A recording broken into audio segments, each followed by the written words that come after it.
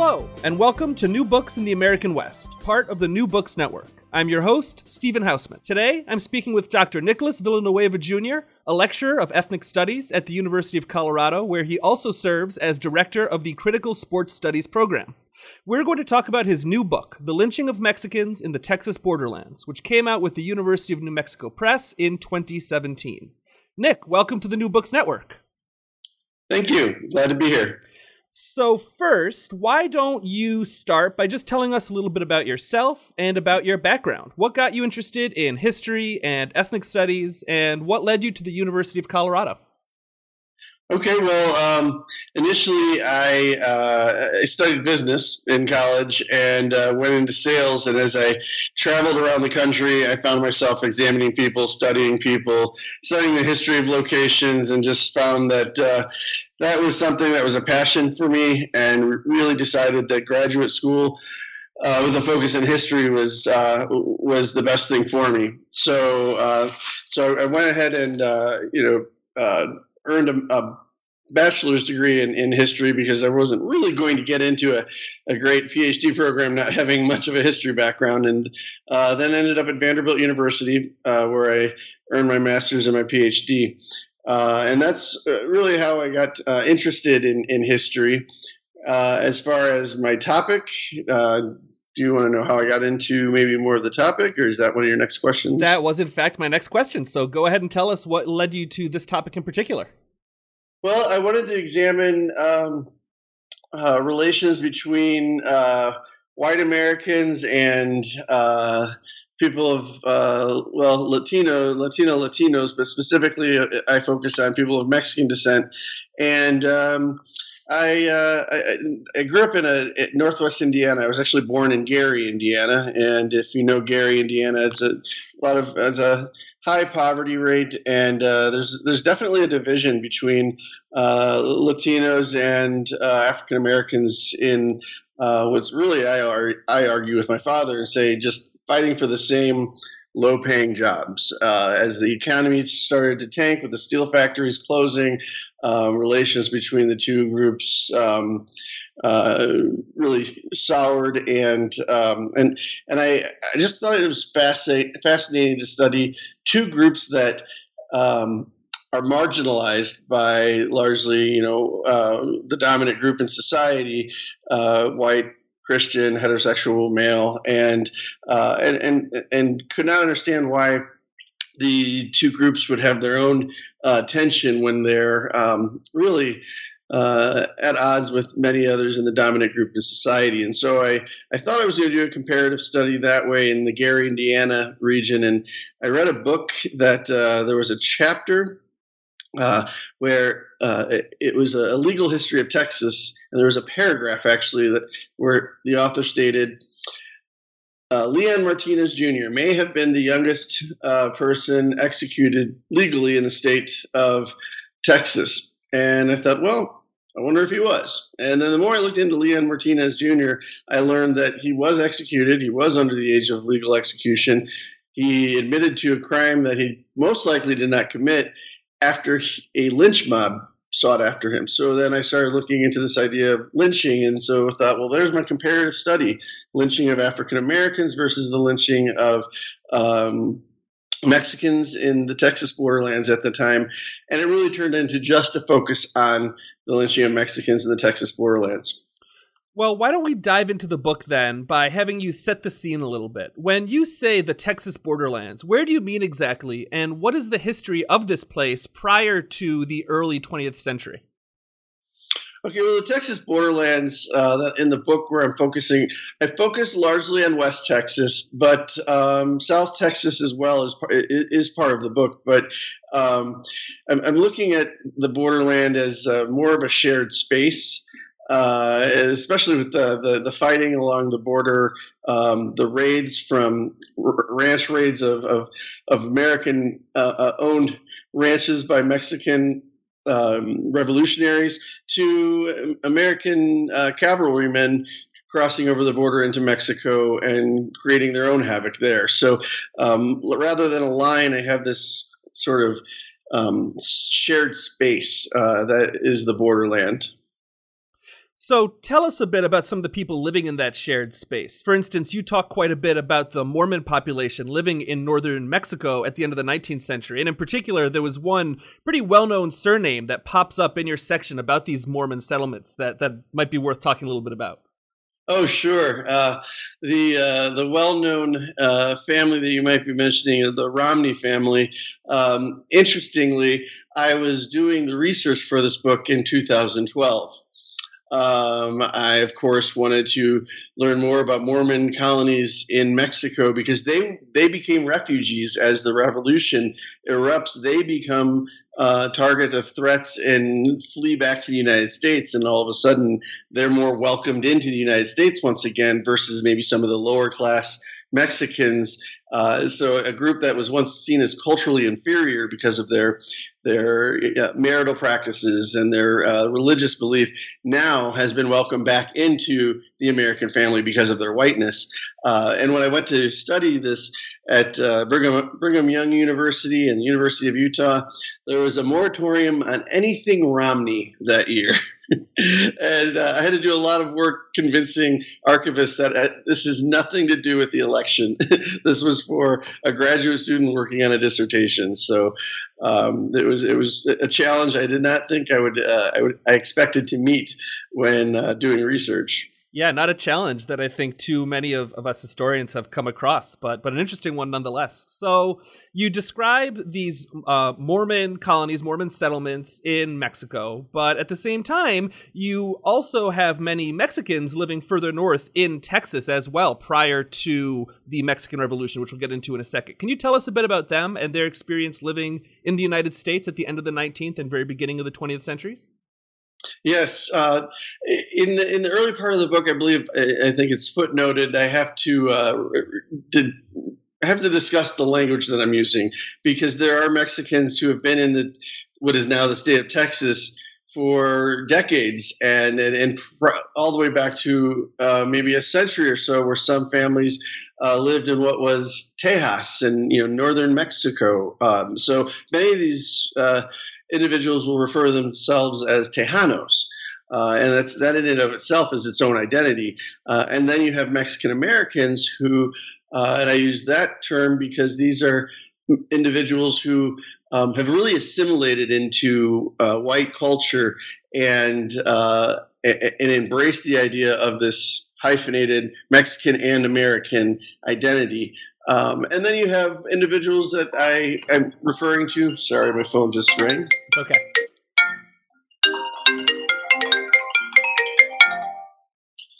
Got to turn that off. I apologize. That's okay. It's happened to me before too, so don't worry about it. You have because this is I'm researching something that's over 100 years old at this point. Migrant Mexicans who are living in Texas temporarily, seasonally, maybe not necessarily ever wanting to remain in the United States. And so I use the phrase people of Mexican descent if I really don't know their nationhood or national identity. And there's families. Right. Sorry, and the Mexican Americans are largely becoming more accepted prior to the Mexican Revolution, so before 1910, accepted in this society when there's a family cohesion, and you have neighborhoods in El Paso that have wealthier Spanish elite Mexicans that really start to move into some of the older, wealthier neighborhoods in El Paso that are now wealthy Anglos are moving into maybe the newer suburban areas, and thus there's still an acceptance of those who identify as more Spanish European because of, once again, whiteness and affluence. So really, prior to the beginning of the 20th century, you paint a picture of a relatively fluid and porous border region. But as you've alluded to before, the Mexican Revolution really changes that dynamic. So can you describe the Mexican Revolution a bit and what changes in 1909 and 1910 in the Texas borderlands? Sure. And I don't want to make it sound as though the borderland was a utopia before that, but I mean there were certainly ethnic tensions at times. But but you're right. The word fluid would be the best way to describe it. That there was this sharing of both sides, and economically and socially as well. So, but by 1909 and 1910, the tension of the Mexican Revolution. It really brings on. I would say it began very much anti-foreigner, and that foreigner is largely the U.S. investors, the U.S. government, and of course the head of the Mexican government, Diaz. And so when you begin to see these riots in Mexico, claiming Mexico back for Mexicans, ousting, quote, the gringos. This is then spread throughout the U.S. press, not just the Texas press, and you begin to see a tension that's created that has, as many Americans would have said, was brought on by the Mexicans. But the violence, the physical violence, is actually initiated by Anglo-Texans. Because of this fear of the revolutionaries. It's a civil war, but unlike a civil war of North and South for us, it's a civil war where you have factions of revolutionaries all trying to claim power and trying to claim leadership of the federal government. And then you have a federal government that's trying to conscript average poor Mexican men into service. And so many of them are fleeing fleeing the revolution. I think I have a quote in the book where one of the governor of Texas stated that the problem with the refugees from Mexico is that the best and the strongest are fighting in the revolution. The most trustworthy are the ones that were already here. So the ones that are coming now are going to be like a public charge. They're going to be poor and not contributing to society. So, as you described, the Mexican Revolution in 1910 marks the beginning of a period of really pretty extreme violence within the Texas borderlands. And throughout the book, you describe a number of specific cases that are worth examining here a bit on the podcast. So, let's start by having you maybe tell us a bit about the cases of Antonio Rodriguez and Antonio Gomez. Okay, and Antonio Rodriguez, very little is known about him in life, but in death he became a huge sort of catalyst to the tension that existed in Mexico as a result of his lynching by Anglo-Americans. He was believed to be possibly a drifter, a migrant worker, but not necessarily in one farm or another for any lengthy period of time. So very little is known about him. But there's the accusation that he killed a well-known rancher's wife, and Miss Henderson, and the posse of men sought after him, lynched him brutally, and burned him alive. Now, that case then was spread throughout Mexico, that a Mexican was lynched in his hometown of, I believe, Guadalajara. And from there, the riots broke out around throughout Mexico, largely in universities around Mexico, arguing that they needed to they wanted to avenge the death of Antonio Rodriguez. This just happens to be 2 weeks before the outbreak of the Mexican Revolution, sort of officially, and so some people like to tie the two together. I say that they're unrelated in the sense that it didn't lead to the Mexican Revolution, but it is tied together in respect with anti-U.S. Rhetoric and publications and riots throughout Mexico. So he represents I would say, one of the first well-documented lynchings in the 20th century, as lynchings of Mexicans had declined. Post Guadalupe Hidalgo, there was many deaths, largely over property disputes and such. and then by 1900, the lynchings had all but almost ceased. So you have this one really begin this explosion of violence once again. Now, just a few months later, you have in Thorndale, Texas, a young man, a boy really, by the name of Antonio Gomez.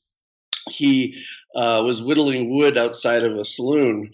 And again, stories by various people have changed and what actually happened. But what appears to have happened is one of the men physically assaulted him and he stabbed the man in his chest, actually striking possibly his artery or his heart, because the man died there in the street. The boy fled to the local sheriff because the men were going to lynch him that night. Well, they broke into where he was being held. They did apprehend the boy, and they hanged him from a telegraph pole.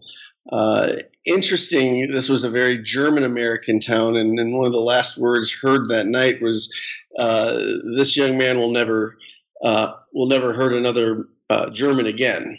So identity and ethnic identity seems to be very important still at this time in this region, while at the same time becoming white American. And no one really questioned Germans as white Americans, even though they had towns that were still largely German speaking in schools.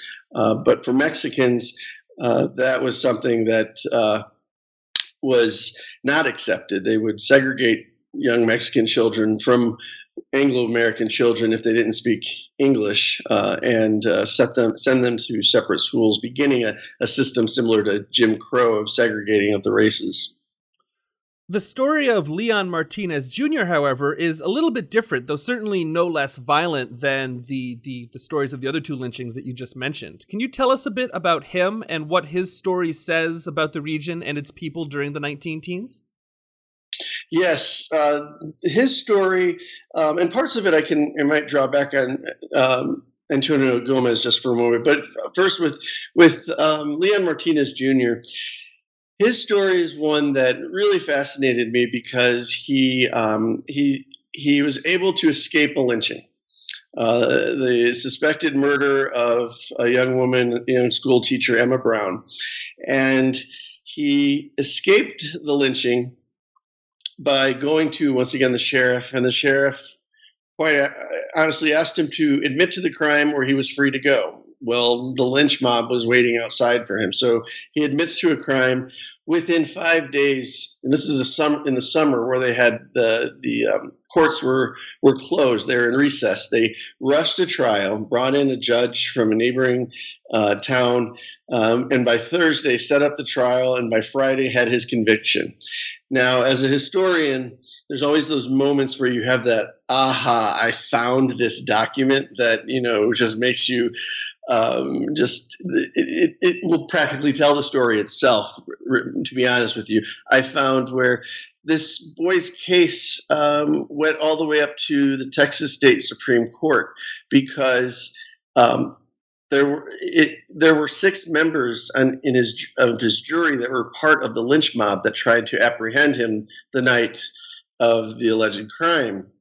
So there's one state Supreme Court judge that as they tried to get this court case overturned, it was upheld, but he was the dissenting judge. He wrote a 72-page dissenting opinion.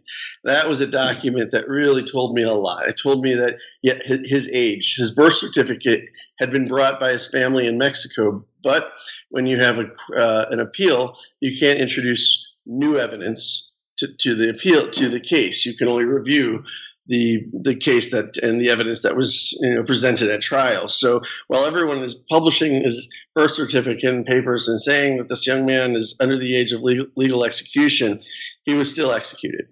The two cases were Gomez and Martinez were similar because these were both children. These were both boys. But in the eyes of Anglo-Texans, because of the Mexican Revolution, you had boys fighting in the revolution, they were dehumanized. They all of a sudden had become these monsters. They were men, and they were dangerous men. And Gomez's trial, or Gomez, the boy that was murdered in Thorndale, 4 members of the mob were actually arrested and went to trial. All were acquitted. And interesting questions that were asked to the jury.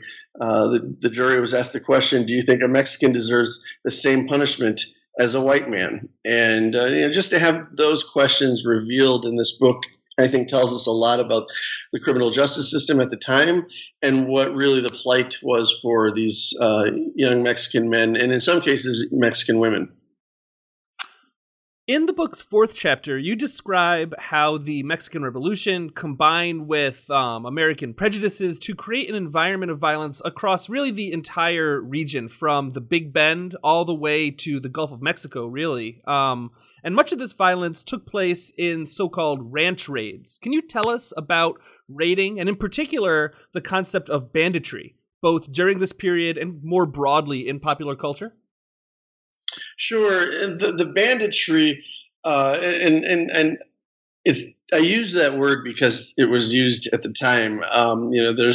You can use the word banditry and go back into theories on social banditry and social bandits, and so I'm using it as a term that was really coined by the press at the time to criminalize Mexicans who came across the border seeking a place to live, seeking a ranch to work. And at times, theft happened. Now, there were some ranch raids that were violent by revolutionaries, and it appeared as though there was at this point a retaliation. There'd be a ranch raid, and then there'd be a response. If there was a Mexican ranch or Mexicans raiding a ranch, there'd be an Anglo response, and it became this war really that happened along the border. Some historians have actually referred to it as the Bandit Wars, and I hesitate to call it that because at times they were lynch mobs, and they were seeking out individuals or groups of men that they were going to hang or shoot in a firing squad. And so for my research, I'm trying to pull out who were the victims of lynching, of mob violence, of when a group comes together and retaliates for an alleged crime or an actual event that occurred. And so that's what happens with these ranch raids. It leads to more mob violence, culminating to the El Porvenir massacre that I have in that chapter, which men and boys were taken out in the middle of the night from their village of El Porvenir. Only 2 weapons were found, I believe, and one was an antique Winchester. So, but the mob of men had been convinced that these men from El Porvenir were responsible for a previous raid on Christmas Eve, and they executed them in the middle of the night. There is I believe, a documentary being made that's coming out this year, I believe, on the El Porvenir massacre. And one of the processes that you describe is how this kind of cycle of reciprocal violence across the borderland region turns people who might not have otherwise been violent into violent, I think as you call them, revenge seekers almost. How does that happen? Why is that the case? The media, the press at the time, I hold responsible for that, but it's also very much a top-down, not unlike the criminalization of people of Mexican descent or Latinos today by, during the presidential campaign by Donald Trump, saying such things as murderers and rapists. Well, you had the Governor Ferguson of Texas create this loyalty proclamation, where he reads this proclamation and has it published in both the English-speaking and Spanish-speaking presses that basically threatened anyone of Mexican descent who would not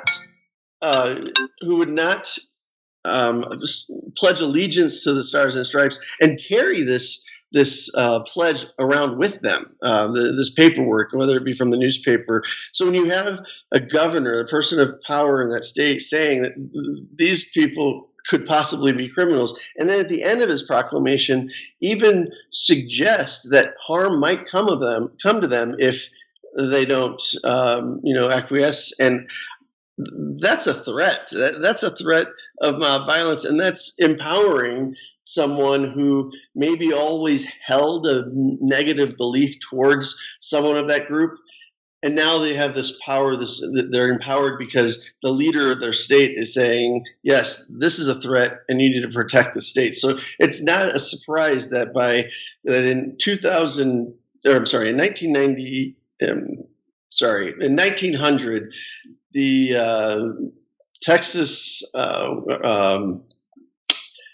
Texas Rangers force was somewhere around 6 to 12 individuals, and it was over 1,200 by the year 1910. I mean, these are men just like in a John Wayne movie, The Searchers, where they just sign up, hold their hand up, and you're good. You just said your oath. You're now a member of the Texas Ranger. It was very much in that sort of same dialogue that you had people aligned with law enforcement. And so these posses were including legal law enforcement individuals plus civilians. Right. I wanted to ask you about the role of the Texas Rangers in particular, because the kind of culture of violence and raiding that you describe in the Texas borderlands during this very bloody decade, it ranges from individual actions to relatively unorganized mob violence, all the way up to organizations like the Texas Rangers and even the National Guard. So can you talk a bit about those latter two groups and the roles that they played, both in exasperating and sometimes in quelling the violence that's going on during this decade? Sure. The Texas Rangers had a long history of violence with Mexicans. The stereotypes and suspicions on both sides that there were several dead Mexican men found. You would also find rusty old weapons left near their bodies, so that it would appear as though they were shot by the Rangers because they were a threat. But during this decade, the Texas Rangers become the police force, if you will, the Border Patrol, because there's a tension between governors of both governors, Governor Ferguson and his predecessor Colquitt. Tension between the governor of Texas with the president of the United States, Woodrow Wilson, and William Jennings Bryan, and of who's going to police the border.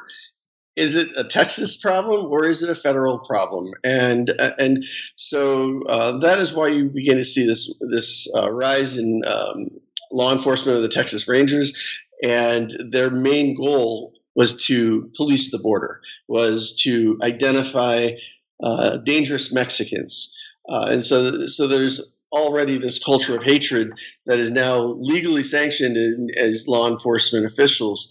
Now the role of the National Guard and the troops that come in by 1916, 1917, the troops that were called up for the border, in my opinion, and I don't really write this into the book because it is just an opinion, I think it had a lot to do with the buildup or preparation for possibly entering World War I. And others have speculated about that as well. So these men were training. They were ill-trained. They were coming from all parts of the country, really, and they were almost a joke, in my opinion, as far as how they were organized and what they were doing, and really they saw very little violence along the border. I wrote about Jody P. Harris, a National Guardsman who wrote a satire newspaper about his 6 months along the border, and he was very critical of the U.S. federal government and of the press, blaming the press for creating these bandit problems that in his 6 months didn't exist while he was along the border. Those newspapers by Harris, as well as a lot of the correspondence by, I believe his name is Private Batchelder. Those are some great documents in there, and a lot of the newspapers that you're talking about are reprinted in the book as well. You must have been thrilled to come across those in the archive. Oh yeah, that was at the archive of the Big Bend. Everyone loves to go to El Paso or to Austin, Texas. Of course, Austin for music and the food.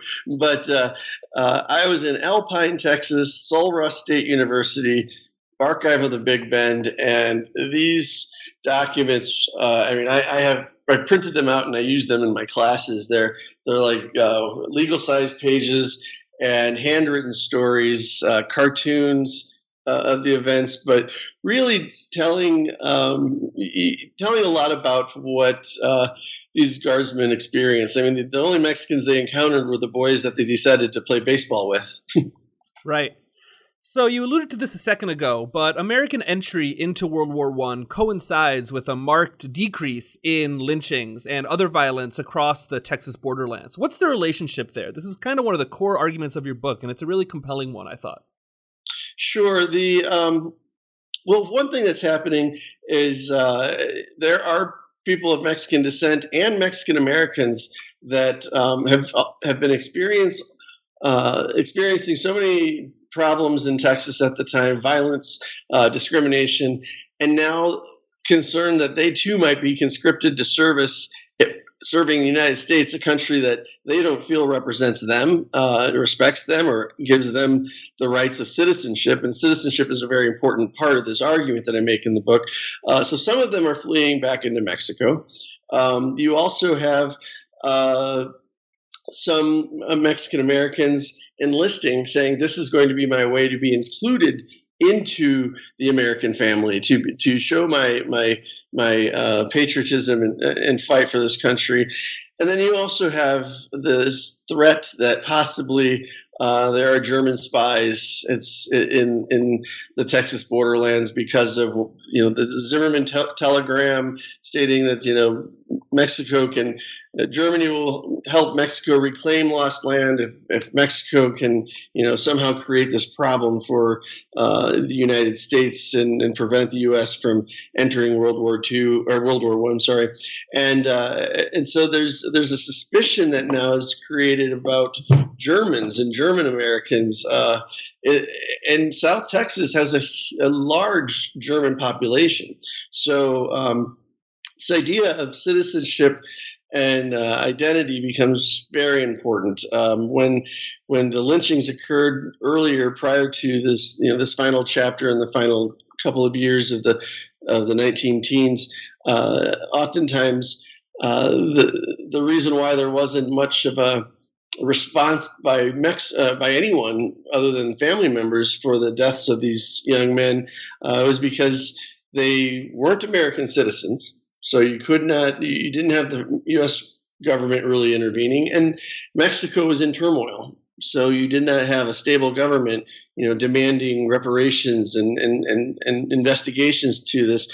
At one point, the lynchings were so bad that an ambassador from Spain spoke on behalf of one of the young men, saying, just feeling it was maybe this ethnic heritage duty to try and intervene because no one was trying to fight for these young men. So the lynchings decrease, and the attention sort of focuses on a new enemy other.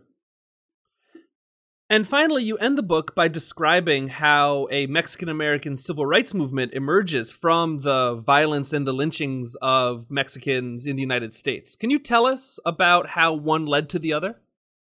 Yes, and I'm actually that's the second book that I'm working on to follow up with this. But you have many of the servicemen that are returning from World War I are returning to a state of Texas where their children, their unborn children, the children they're going to have someday, are not allowed to go to white schools. In a town like San Angelo, Texas, you had an all-white school, an all-black school, an all-Mexican school. So you see this growing segregation occurring, and you have also a segregation of certain spaces like parks and public swimming pool facilities. So these soldiers that return are now starting to form these fraternal groups or these social groups that are trying to fight for civil rights. And this by 27, I believe, you have these various different groups come together and form LULAC, the League of United Latin American Citizens. And LULAC, though, and this is where I'm in my next book that I'm working on, I'm struggling with this because there's a tension here. They're adopting such things as they say the George Washington prayer at the beginning of their meetings.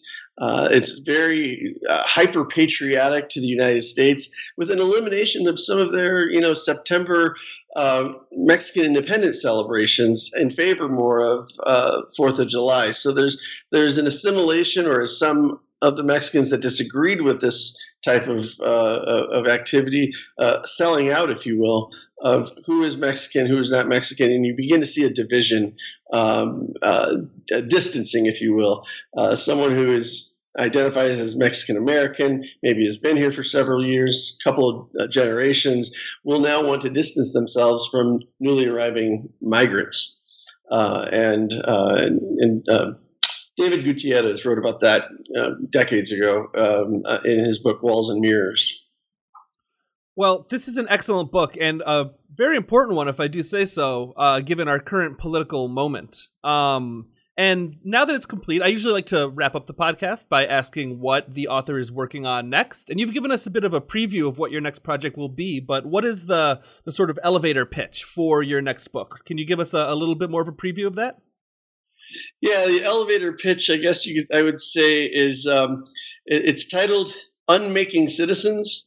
And the un is in parentheses because it's making and unmaking.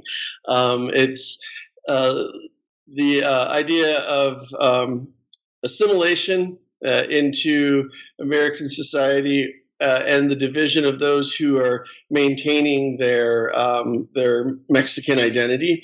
And so it's really about this division that exists. But more specifically, I'm interested in the fact that during this decade, lynchings decline quite dramatically. And is it because Mexicans are being seen as American citizens, the ones that are assimilating and celebrating the 4th of July and being hyper patriotic, or is there something else there? And what I found is there are lynchings that are attempted, but they're not successful. So there's still this brutality there.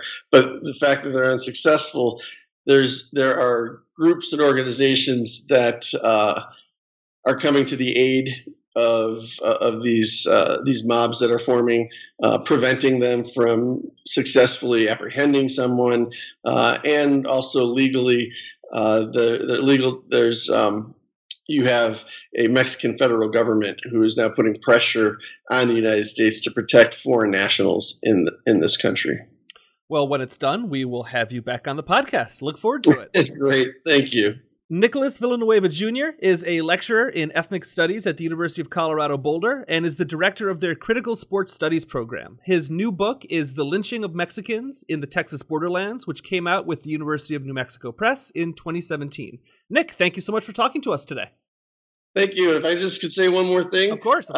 The book, thankfully or happily, was successful and enough that the department has promoted me to assistant professor now. Oh, that's great news. Well, congratulations on that. Great. Congratulations, Nick.